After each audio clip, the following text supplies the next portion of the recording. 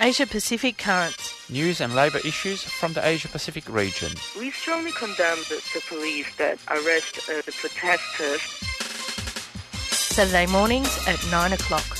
On Community Radio 3CR. Workers of the world should unite to fight this greedy capitalists. Brought to you by Australia Asia Worker Links.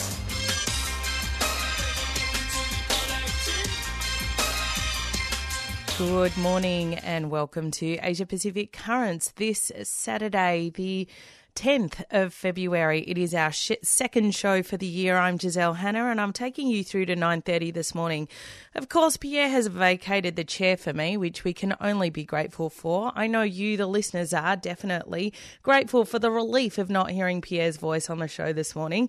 Don't tell him I said it, but he will be uploading the podcast, so he's probably going to hear it anyway.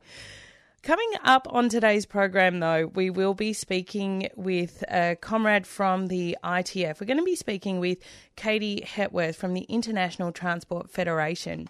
She's going to be talking about the recent development of ICTSI. That's the port company that has now signed a 25-year agreement with the country, with PNG, to operate its ports there. As listeners will know, ICTSI is a dirty union-busting company. They're responsible for the dispute that erupted on WebDoc here in Melbourne, Victoria, over December. So we'll be learning a little bit more about what ICTSI is doing in PNG. Of course, Asia Pacific Currents is brought to you by Australia Asia Worker Links. If you want to get in touch with us, you can find us on the web, all the w's.aawl.org.au. We're on Facebook and Twitter, so find us on those social media platforms. But of course, if you want to email us, you can do that as well. And you just need to write to aawl@aawl.org.au. It is time now for news from around the region. We're going to kick off in South Korea. Trade unionists across the world yesterday demanded the immediate release of KCTU President Han Sung-kyun from prison and the withdrawal of the charges against the former General Secretary of the KCTU, Lee Yong-ju. As international attention turned to South Korea with the start of the Pyeongchang Winter Olympic Games. Many of you will have seen that. These solidarity demonstrations were conducted right across the world, including in Melbourne and Sydney here in Australia. This week, an appeal court in Seoul, South Korea, controversially freed Samsung Electronics Vice Chairman Lee Jae-yong after barely a year in jail, while justice remains denied for trade union leaders. As listeners will know, Samsung is a dirty union-busting company with an appalling track record on health and safety. Over 100 workers have died in the last 10 years from brain tumours and blood poisoning brought on by the chemicals used in the production of smartphones and other electronics. Han Sung-kyun has now been in prison for nearly 2 years simply for exercising his democratic right to freedom of association and peaceful assembly, while this leader of Samsung Electronics walks free after barely a year in prison for murdering workers. Despite the repeated calls of international trade unions, Han Sung-kyun was not included in the special pardon granted by the Korean president last December. Instead, on the 31st of December 2017, the former KCTU General Secretary, Lee Yong-ju, was arrested in the hospital by the police after a 10-day hunger strike at the headquarters of the ruling Democratic Party to end her self-imposed house arrest. Both Han and Lee have been charged over their role in the People's Rally on the 14th of November 2015. The rally was organised to protest against the former Park Geun-hye government's regressive labour laws reform to further casualise labour, which the new government of President Moon pledged to end. Also, it was these very demonstrations that saw the end of the Park Geun-hye government, which saw the election of President Moon, who is now denying the release of Han and Lee. Lee Yong-ju was dismissed as a teacher in 2016, and the Korean Teachers Union, which was decertified by the Park Geun-hye government, has not been able to have its certification reinstated under Moon Jae-in's government. Lee will be sent for trial between February and March. Meanwhile, the international campaign for the release of all political prisoners in Korea continues. Moving now to Turkey. Earlier this week in Ankara, Turkish anti-terror police raided the house of Miss Elif Kuhadar. She's the executive committee member of the Turkish Trade Union Federation, KESK. She was arrested during that raid. The charges are related to her having participated in a public panel. It was a discussion that was organised 4 years ago. Several other people who were present at the event in Izmir in 2014 were also arrested. Elif is a member of the ITUC Human and Trade Union Rights Committee.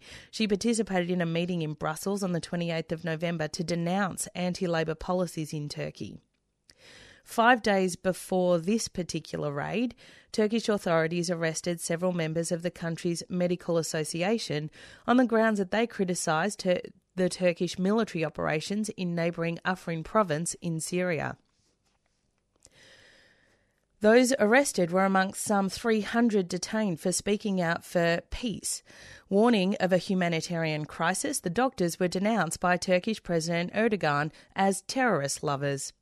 These two incidents of arresting political dissidents, but more particularly arresting trade unionists, shows the increasing repression in Turkey.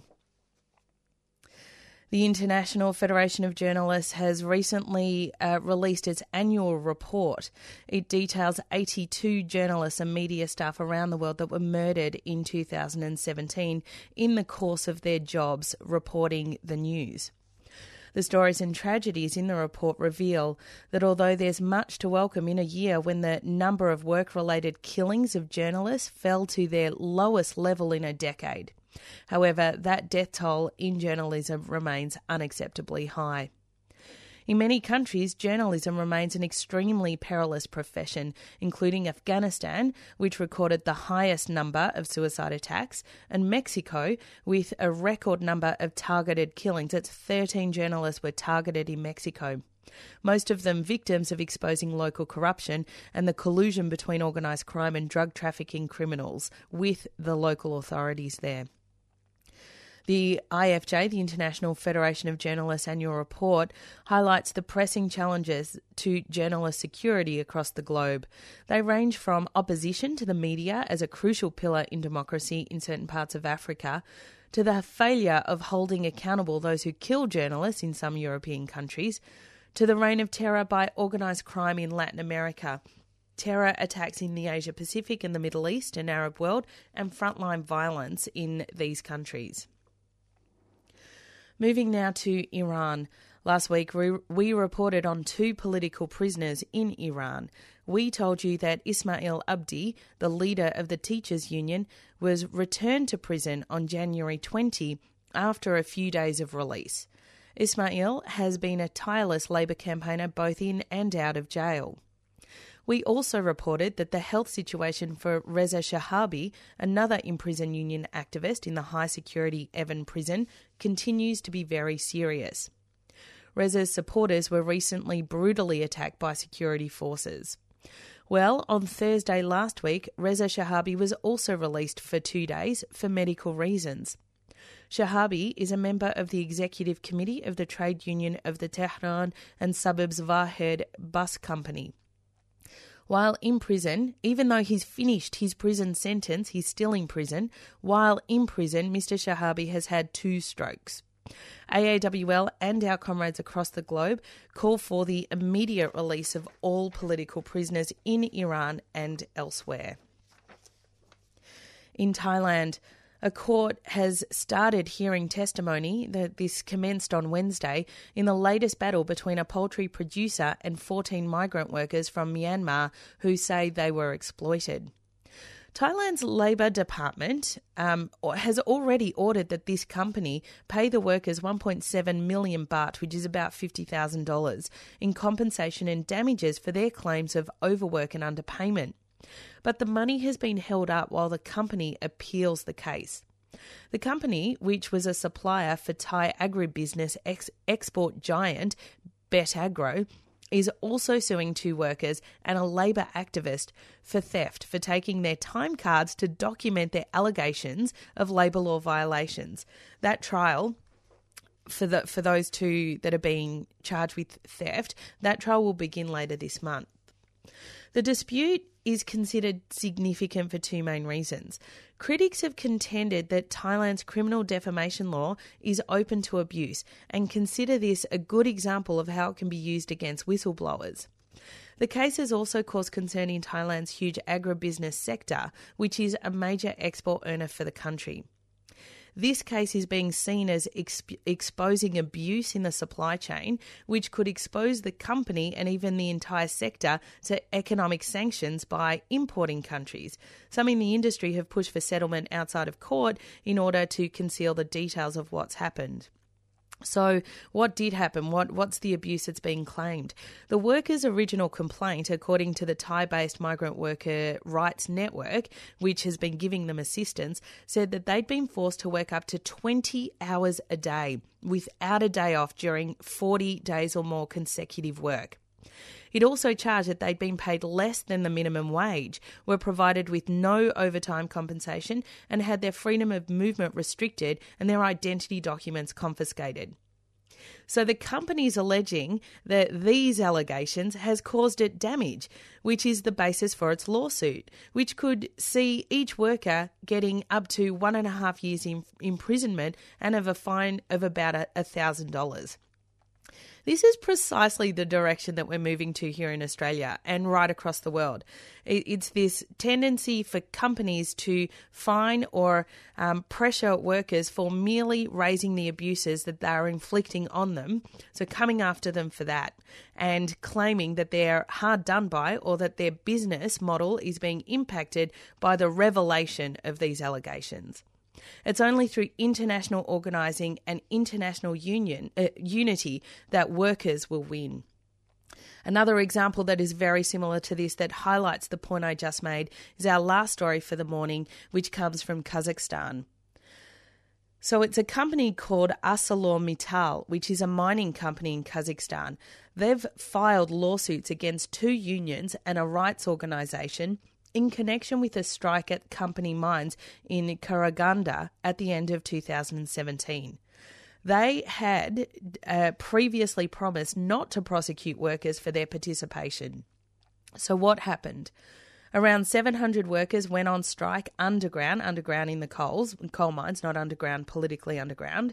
They took strike action underground in 8 coal mines owned by ArcelorMittal in Kazakhstan from the 11th to the 15th of December 2017. They demanded a 100% wage increase, early retirement and better working conditions. ArcelorMittal management agreed to a 30% wage increase for all the underground workers and said they were also ready to negotiate an increase of wages for ground workers. ArcelorMittal stated in a letter to the regional prosecutor that the company would not sanction the strikers. But despite this, the Metallurgic Workers Union in Zhangjiakou Friday, received a summons to appear in court on the 13th of February. The union is accused of urging miners to continue their strike in December 2017 and defend their demands under any circumstances. That's the accusation. The company claims that this destabilised the operation of the mine, prevented the strike from ending and impeded negotiations between the employer and employees and blocked workers from returning to the surface. So basically, the union is being prosecuted for being a union. Those are the trends internationally. That is the news from around the region. It's 14 minutes past 9 o'clock here on Community Radio 3CR. You're listening to Asia Pacific Currents. We're going to go to some community announcements and then our interview with Kate Hepworth from the ITF about the situation for ICTSI workers in PNG. 3CR programs provide information and analysis you won't hear in the mainstream. Today we'll be looking at the legacy of the US war on Vietnam and Laos. And as far as corporate capitalism is concerned, it is the worst political and economic system that you can have. Our laws about jailing refugees and asylum seekers are so well crafted. Sex is not irrelevant and we like who we are, but we don't have to be imprisoned by our gender. Become a subscriber today. Call us on 9419 8377 or visit 3cr.org.au. 3CR, the voice of dissent.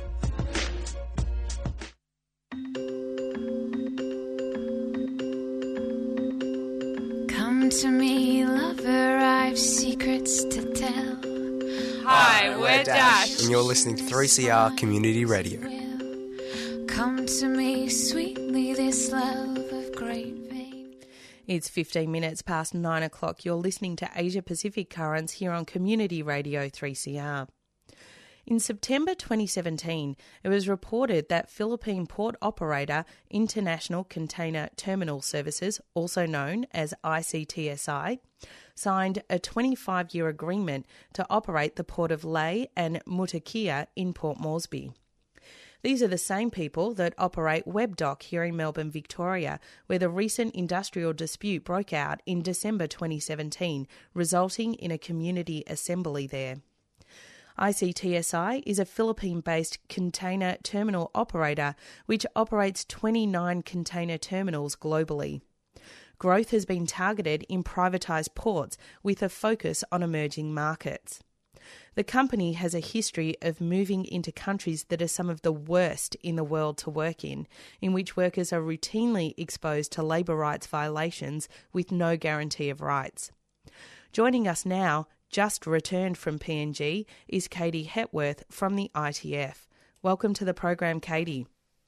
Hi, thanks, Annie. So the first question is, what is ICTSI doing in PNG? Why are they targeting that country and those ports particularly? So ICTSI has just taken over the ports of Lae and Moresby. They're looking to operate the ports on a 25-year concession.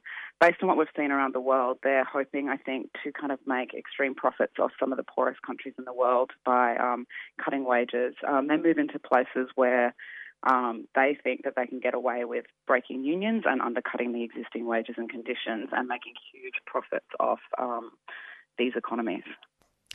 Well, they're recruiting Philippine and Indonesian workers to replace the experienced local dock workers there. And I guess that fact really perplexed me, because I would have thought that, in fact, local PNG labour was cheaper, and this being the labour model of most capitalists across the world. Why is it that they're importing labour to PNG? So what we've seen is they've already brought in a whole lot of Philippine management into the port of Lae. So they started operations about 2 weeks ago. The company announced about 2 months ago, after an agreement with the landowners, that they would keep all the Philippine workforce. But while I was up there in PNG, approximately 300 people received notice from the company that they would be fired and that there would be no kind of ongoing contracts. A whole lot of dock workers that we met were basically told that if they wanted to take a job, that they would have to take a demotion and that they wouldn't be allowed to operate at a kind of management level. So part of the reason that they want to bring in workers from overseas or workers in from other parts in PNG is that they're trying to break the union. We have 100% density on the docks of both Moresby and Lae at the moment, and this is part of the pattern that they do in order to kind of control the ports where they operate and make sure that workers can't fight collectively for the conditions that are already existing on the dock. There's an added layer to this particular dispute because of the way PNG operate. Well, because of the historical capitalist development of PNG. Local landowners are still a significant part of the country's culture and economy. And this particular operating model is setting aside those local landowner communities that have successfully operated these ports.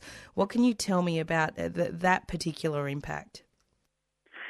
So the ports of both Lae and Moresby were operated by local landowning groups that ran stevedoring companies, and they've run those for decades. And they ran those ports after making significant investments of capital into infrastructure in the port. Now, when the government decided to tender for the contract, it decided to only open the tenders up to international operators and made no attempt to compensate the landowners for those investments, or even look at their experience of running the port. So at the Port of Lae, the company has come to some agreement with the landowners. However, at this stage, they haven't made an agreement to keep all the workers or follow the union agreement. But the Port of Moresby is still up in dispute about what's going to happen with those landowner groups and whether or not there's going to be a transition over to allow the landowners to still have a stake in the port and a share of the profit. So let's look at ICTSI more particularly, because obviously what they're doing in PNG is not unique to their operations right across the world, including here in Australia. And I did in my introduction mention the WebDoc dispute in December. So ICTSI as a company, let's look at its discrimination against unions and members of their unions. What is their general approach to talking, discussing, working with unions? So their general approach is really to shut out the unions. We've been in Madagascar where they've refused to acknowledge the union despite the union being registered with the Industrial Registrar and despite it having a majority of members at the port. In Indonesia, it locked out members for 7 months when they were in a bargaining experience. And in Melbourne itself, basically what they've done is put in another union. The MUA hasn't been in there to date. And when workers have tried to protest against having 40% less wages on WebDoc than at the neighbouring docks, they've shut out that worker that was the union activist. So really what they try and do is either smash the existing unions and put in their own yellow unions. And of course, I mean, we say unions, and most people hear thuggery, they hear unfair power and an inhibition of the capitalist role to basically just conduct business. But of course, unions are there to ensure workers' rights. And one of the most important and central parts of those sets of rights, other than wages and conditions, is the issue of health and safety. And we know that capitalists just don't have the same interest that we do to protect and ensure our health and safety on the job. What is the health and safety record of a company like ICTSI? So the safety record is really poor. What we're seeing is it's a company that doesn't meet global standards, and it's well below some of the global standards of other port operators. We heard stories coming back from Madagascar of cable snapping and leaving guys in hospital.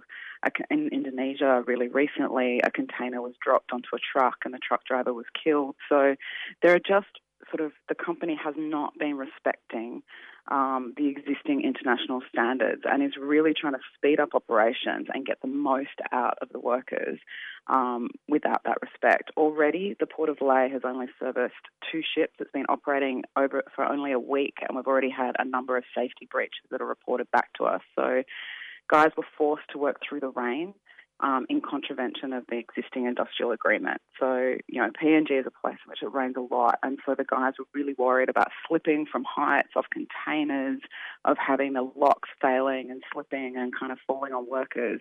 And yet, when the safety officer tried to kind of complain about this, they were overridden. That's something that we've also seen in Melbourne. So the safety officers have complained, have pointed out to kind of breaches in the award, and they've been told to keep on working. I mean, we could talk endlessly about the problems with ICTSI, their operations in PNG, the impact that they'll have on communal life and on the local communities there. And I'm not trying to say that people already know that. That is a really important part of understanding what is so wrong with what's happening. But another piece of this is, how do we fight back? How do we respond to such a massive multinational in a way that's effective and ultimately has workers win?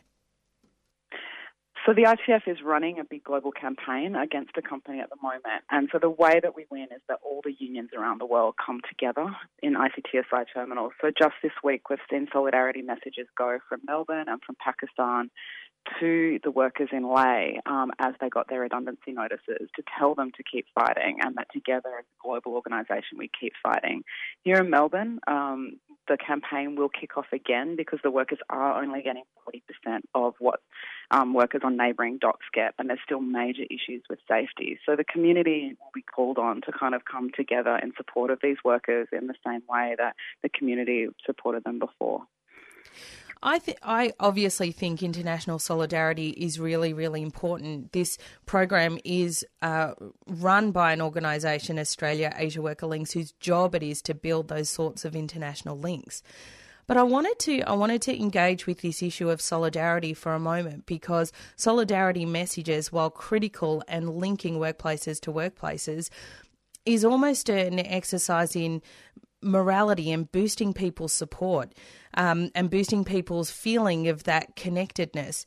What I wonder is, how do we translate those solidarity messages to tangible support on the ground? And particularly, I wondered if it would ever be possible for workers to say, this port is operated by ICTSI, that port is operated by ICTSI. So basically that is one workplace, and we need to fight this as though it is one workplace. What would it take to get to that level of consciousness? Well, I think this is what's trying to be built at the moment, and I think the solidarity messages are the first step. So for the workers in PNG who have only ever worked with landowner stevedoring companies, to actually see that message coming in from the MUA meant that they suddenly realised that they were like part of this kind of global campaign. It wasn't them alone against the multinational, and so that they could read that action and kind of gear up. But I think it goes beyond just the port to the whole supply chain. So the way that we built that up in Madagascar, for example, is that there were, actions against all the companies that shipped through the brand. So we had protests at Levi's stores to basically say that brands and any company along the supply chain that uses these ports are responsible for the labour conditions, which means we're not leaving the workers at the ports alone in this, but recognising that we are all part of this as part of global capitalism, and that we have a role to play in ensuring that, the way that goods are moved around the world is done fairly, and that we support the workers in that way. So I think there are more opportunities than just at the docks for global solidarity, and that there's a way in which all of us can engage, not just dock workers, in this struggle. That supply chain organising sounds really, really powerful. It's very impressive to hear you discuss that. So thank you very much for that. There are going to be tons of listeners out there that are really supportive of the plight of the workers in PNG, but also the workers of ICTSI, or wherever they're operating. And of course, as you mentioned, the workers in the supply chains that are impacting on those particular industries. If people wanted to get involved or wanted to get in touch with you or send their solidarity messages, how would they go about that? So for the global campaign, if they get onto Facebook and find the page ITF Asia Pacific and join that, there'll be updates about the campaign. Otherwise, for the PNG campaign, they can go to Justice for PNG Dock Workers on Facebook. Katie, thank you so much for your time on the program this morning. Was there anything you wanted to add to the discussion? No, that's all today. Thank you. That was Katie Hepworth from the ITF, and she was talking about ICTSI's operations in PNG. I'm Giselle Hanna, and you are listening to Asia Pacific Currents here on Community Radio 3CR. We're going to go to some community announcements and then back to close out the show.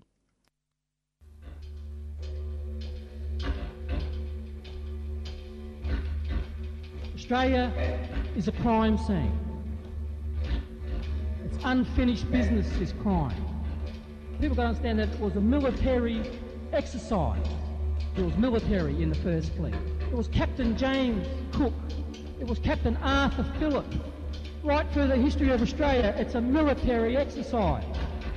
Our people have suffered greatly because the white man is not prepared to act honourably and legally. It's still the case in this country today.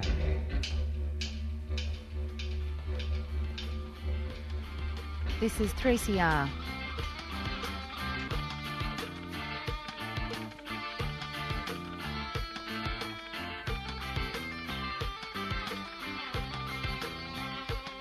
Well, in the closing minutes of the show, you have been listening to Asia Pacific Currents here on Community Radio 3CR. I'm Giselle Hanna. Thank you for tuning in. Thank you to my special guest today, Katie Hepworth from the ITF. We will be back next Saturday morning with more news and current affairs from the Asia Pacific region, but please stay tuned now for Palestine Remembered. You've been listening to a 3CR podcast produced in the studios of independent community radio station 3CR in Melbourne, Australia. For more information, go to allthews.3cr.org.au.